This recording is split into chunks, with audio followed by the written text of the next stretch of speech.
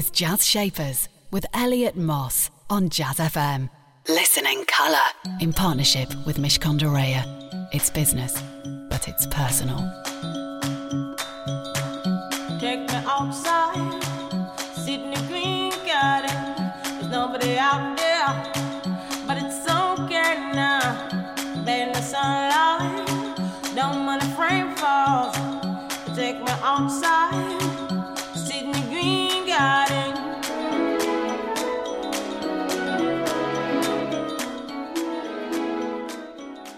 That was Laura Mvula and the Metropole Orchestra with Green Garden. Good morning, this is Jazz Shapers. I'm Elliot Moss. Thank you very much for joining.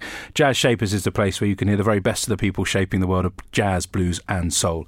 And right alongside them we bring someone who's shaping the world of business. And I'm really happy to say that my business shaper today, and we call them business shapers by the way, my business shaper today is Mark Addlestone, and he's the chairman of Beaverbrooks. And if you haven't been in a Beaverbrooks store, I would challenge you that you should be. And I'd be amazed if you hadn't, in fact, because they're all over the country and they're almost 100 years old, as I just realised. So 2019 will be a big year for them. You'll be hearing lots from Mark very shortly. In addition to hearing from Mark, you'll be hearing from our programme partners at Mishcon de Reya, some words of advice for your business.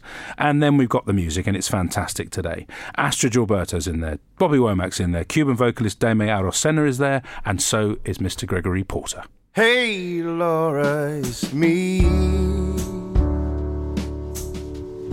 Sorry, but I had to ring your doorbell so late. But there's something bothering me. I really am sorry, but it just couldn't wait. That was Gregory Porter with Hey Laura. Mark Addlestone's my business shaper here on Jazz Shapers. He's the chairman of Beaverbrooks, and Beaverbrooks is almost 100 years old, as I said. Turnover of north of £100 million comfortably, almost, I think, around 900 employees, and they're in the jewellery business, just in case you haven't been awake and walking around most streets in England. Thank you so much for joining. And Scotland. And I was thinking in the United Kingdom. Mark, it's a pleasure to have you here. Thank you. It's a family business that you run. Tell me a little bit about how the family got involved in the jewellery world and then how you got involved. Okay. So the business was started, as you say, in 1919 by my grandfather, Isaac, and his two brothers, Harry and Maurice. And they, interestingly, started the business in Belfast. So it's just after the First World War. And things were tough. They needed to find somewhere to start a business, and they had a friend over there who had an opportunity for them. So they went over, started selling pretty much out of a suitcase anything they could get their hands on, and very quickly developed a proper business, if you like, and opened their first store around 1920 and sort of built up the business from there. So the first store was in Belfast, and then they moved over back to England and developed a team, a number of stores around the north of England. I'm the third generation. I got involved in 1979, and I guess that's where the story started from my point of view. Now, you were studying at Oxford, I believe, law degree, jurisprudence, as they call it. What made you leave and go into the family business at that point? Great question. I think probably the salient question is, why did I go to Oxford to read jurisprudence in the first place? And the answer is that the school were very keen for me to do that. It was good for their numbers to get their figures up, and I kept saying no, actually, but eventually they wore me down, and I quite like the idea of what was then 7th term entry, having 10 months off to sort of, I suppose it was, one would now call it a gap year. Such a thing didn't exist in those days, and I was sort of seduced by the whole thing, really, and I was fortunate enough to get in. But then I realised pretty quickly it wasn't what I wanted to do. I really wanted to read business. So I left within the first year, and when I spoke to my dad saying, I'd actually like to go to Manchester now to read business studies, he said, I think it's about time you started working, son. You know, it was two years. I'd be 2 years older than everybody else. And I didn't really feel in a great position to argue, or a very strong position to argue. So I went into the family business at that point. And really briefly, first job in the family business was? First job was working in the stockroom, dealing with stock, invoices, just looking at stuff like that. But very quickly, I actually started going around the stores with the supervisors, and that's where my passion grew very quickly. Stay with me to find out how the passion grew and why the passion grew for Mark Addlestone, chairman of Beaverbrooks, third generation, running a phenomenal business. We're going to talk all about their charitable endeavours as well, because it's a fantastic story. Time for some music. This is Astrud Gilberto with Take Me to Aruanda.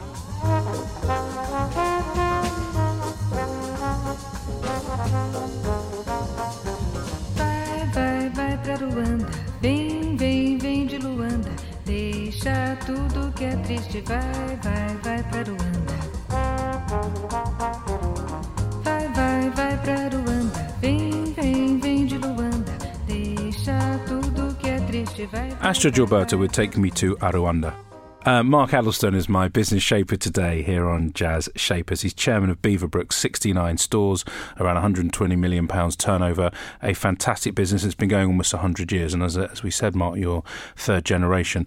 There's a number of the family involved, and they always have been. Tell me a little bit about that, because it's hard enough being in a family, let alone working with a family. Tell me a little bit about how that evolved. Thanks, Elliot. I'm very fortunate because my two family partners are my father, who is still involved and happy. I mean, not in all the time by any means.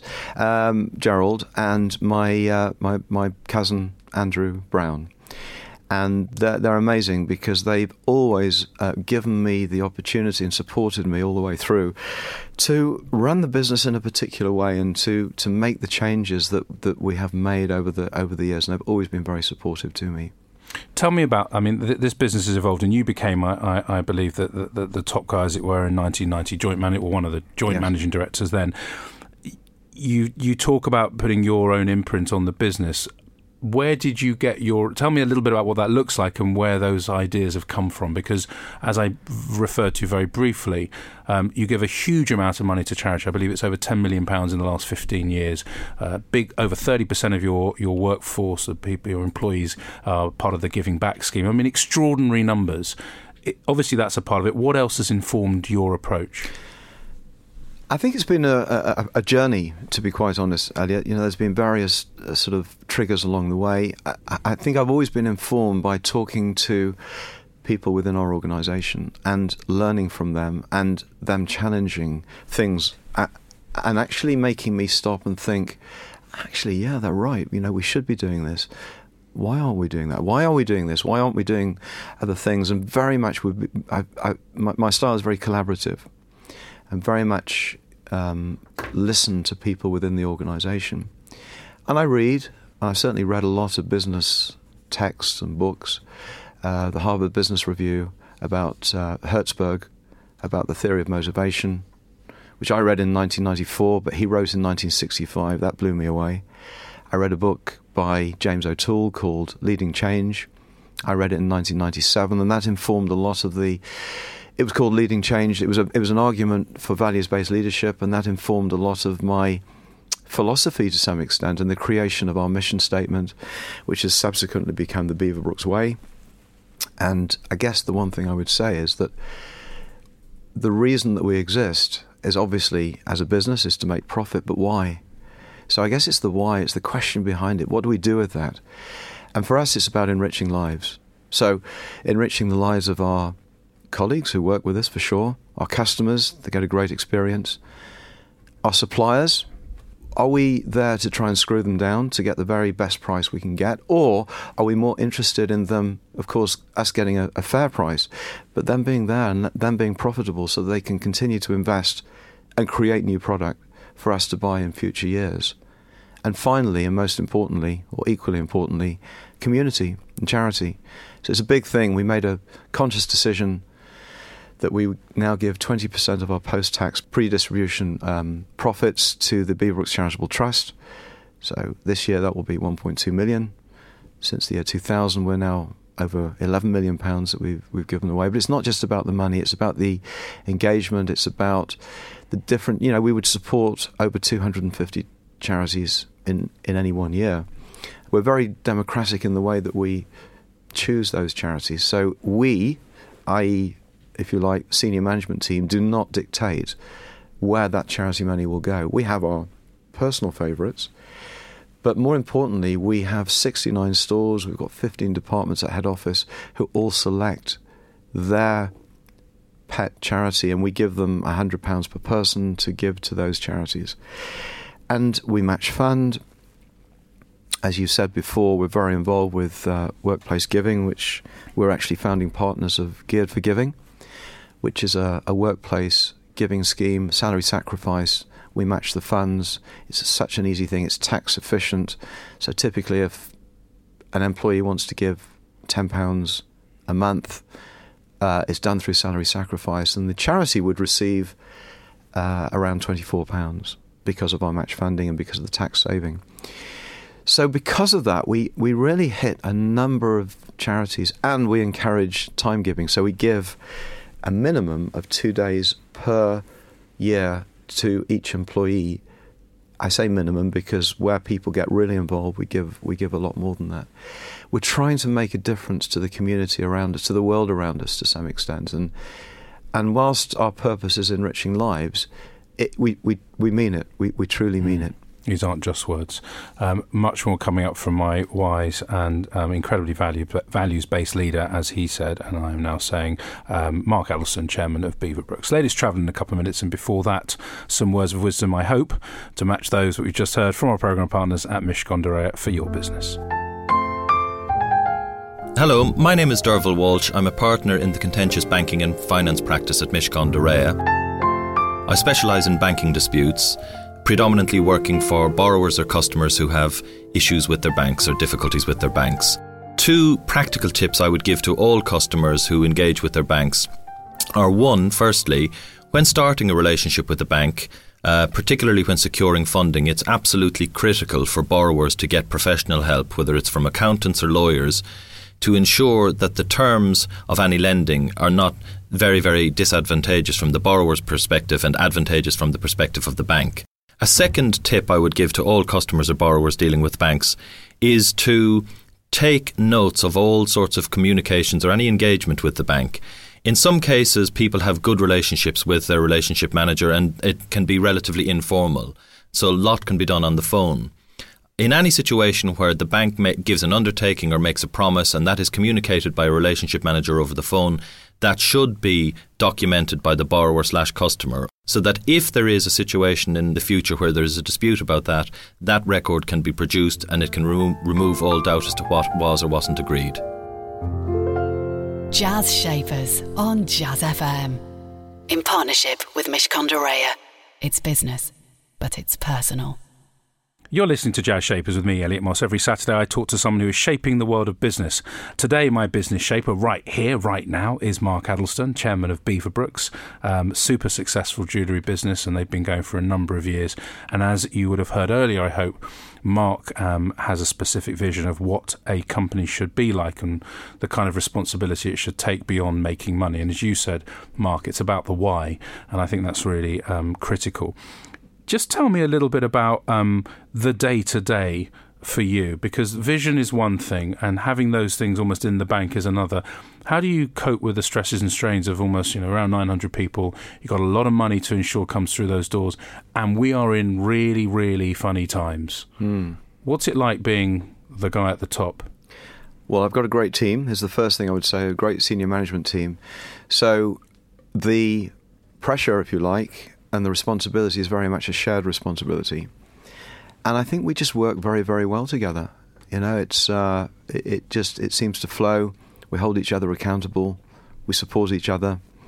And I think because of that, that sort of pressure, if you like, stress, is very much shared and therefore reduced on an individual level. You don't look stressed. I mean, you've been in this business for however many years. You can do the maths, so you can tell me quickly, because you probably... 38 years. 38 years. You're never bored, right? No, I'm never bored, because it's retail is amazing, but actually what I love about this business, or probably any business, truthfully, I mean, I happen to be in jewellery, but it probably would be the same in any business, is the people within the organisation, is the connecting. So for me, the most important thing that I do is talk to our people. We've got 930 colleagues.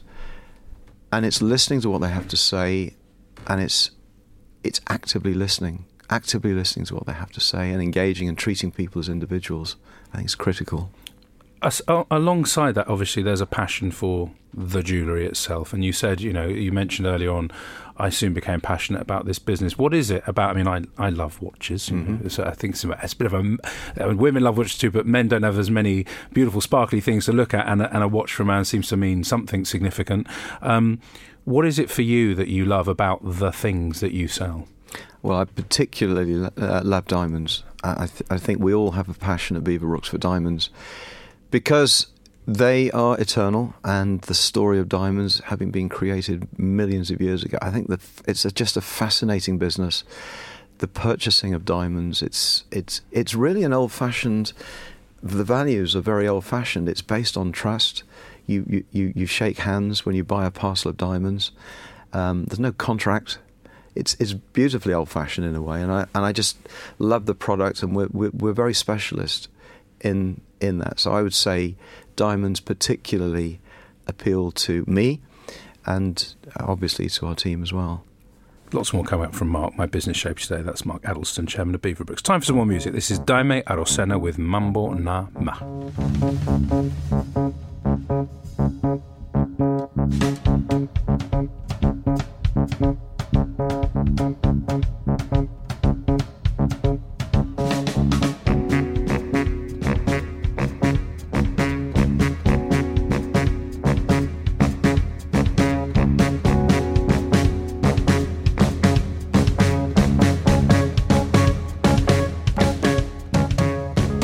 That was Daime Arosena with Mambo Na Ma.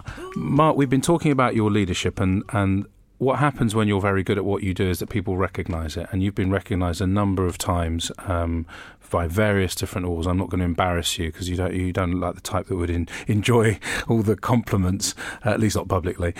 When you do get those awards, how do you cope with it? How do you cope with success? Because, there are many, many people who don't achieve anything like the levels of success that you and the family and your business have achieved. Success is a funny old thing. How do you keep grounded? Well, I remember the first time we had success at the Best Companies. We went in for the very first time. We came second on the night and won the Leadership Award.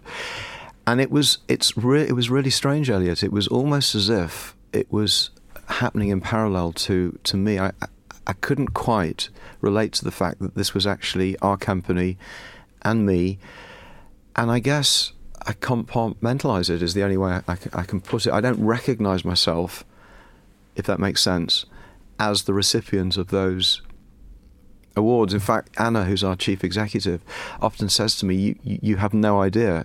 I hear what she's saying, but I struggle to internalise it. You've got no idea of the impact or whatever that you have, and I guess that's just the way it is. So for me, I'm just me. I'm still the 21-year-old that I was. However many years ago. I mean, your humility strikes me, and I'm not trying to embarrass you. And I can see it's actually quite emotional for you as well when you think about this. And I'm lucky enough that I'm chatting to you, and you've got 900 people that probably don't spend quite as long with you as I am now. What is it that you try and impart to them, apart from listening? And I can see that listening is important. Many people talk about role models, and again, it's a bit cliched because we talk about public people being role models, but actually it looks like you are. What's kept you so focused on what's important to you, on your values and your principles? Why are you, do you think? That's a really difficult one. I don't know why I am me, but what I can say is the first part of your question was what keeps me motivated. And the truth is it's the people within the organisation that keep me motivated. That's my passion. That's my number one passion. And I love the fact that we are excellent at developing people from within our organisation. We have our own management development programme. And even if people don't want to go into management, we promote from within. And it's a hugely strong thing that we do, which promotes tacit knowledge. And I think we have a very unusual culture within Beaverbrookes, and I just love that fact, and I just want it to continue. Stay with me for my final chat with Mark, plus we'll be playing a track from Bobby Womack. That's after the latest Traffic and Travel. Jazz Shapers on Jazz FM. in partnership with Mishcon de Reya. It's business, but it's personal. All the leaves are brown and the sky is gray.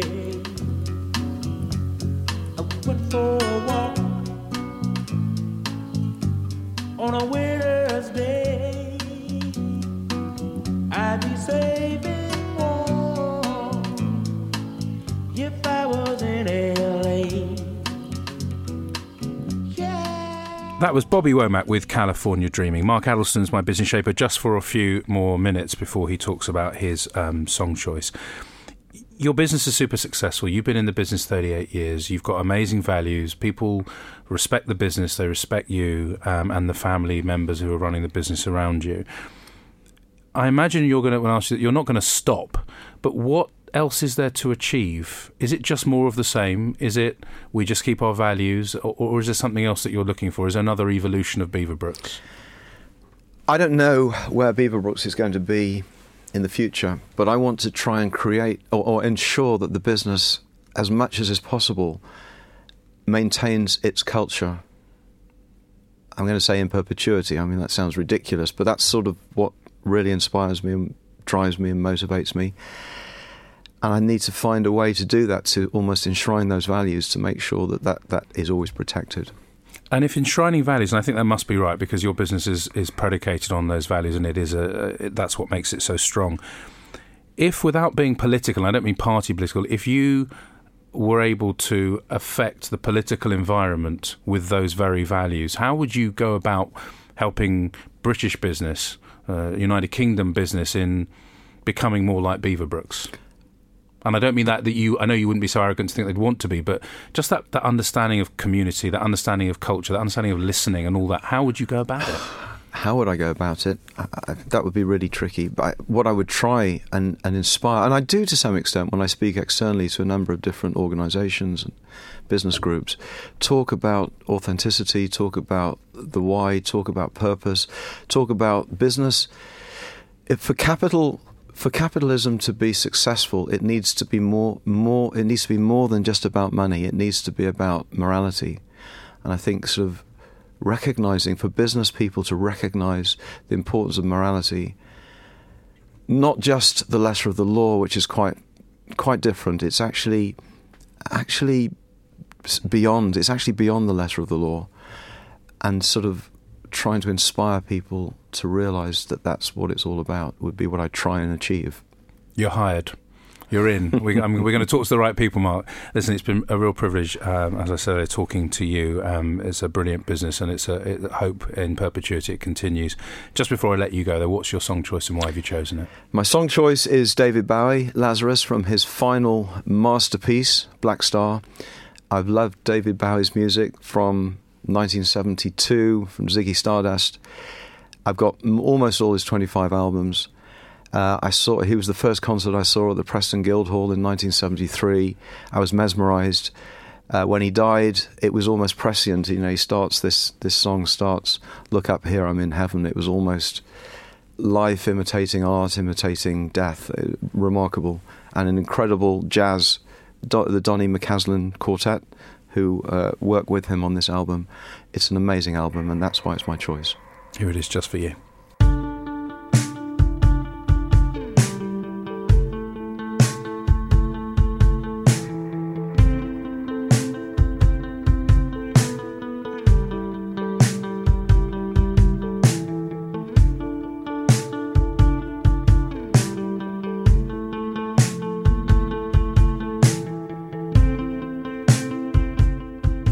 That was David Bowie with the poignant Lazarus, the song choice of my business shaper today, Mark Addleston. The most humble person, or one of the most humble people I think I've met here on Jazz Shapers. Immensely successful business based on his values-driven approach. And as he said, someone who believes firmly that capitalism is not just about making money, it's about purpose. And it's also about morality, and I think that's absolutely right. Do join me again, same time, same place. That's next Saturday, 9 a.m. here on Jazz FM for another edition of Jazz Shapers. Meanwhile, stay with us. You know who's coming up next. It's Mr. Nigel Williams. Jazz Shapers on Jazz FM. in partnership with Mishcon de Reya. It's business, but it's personal.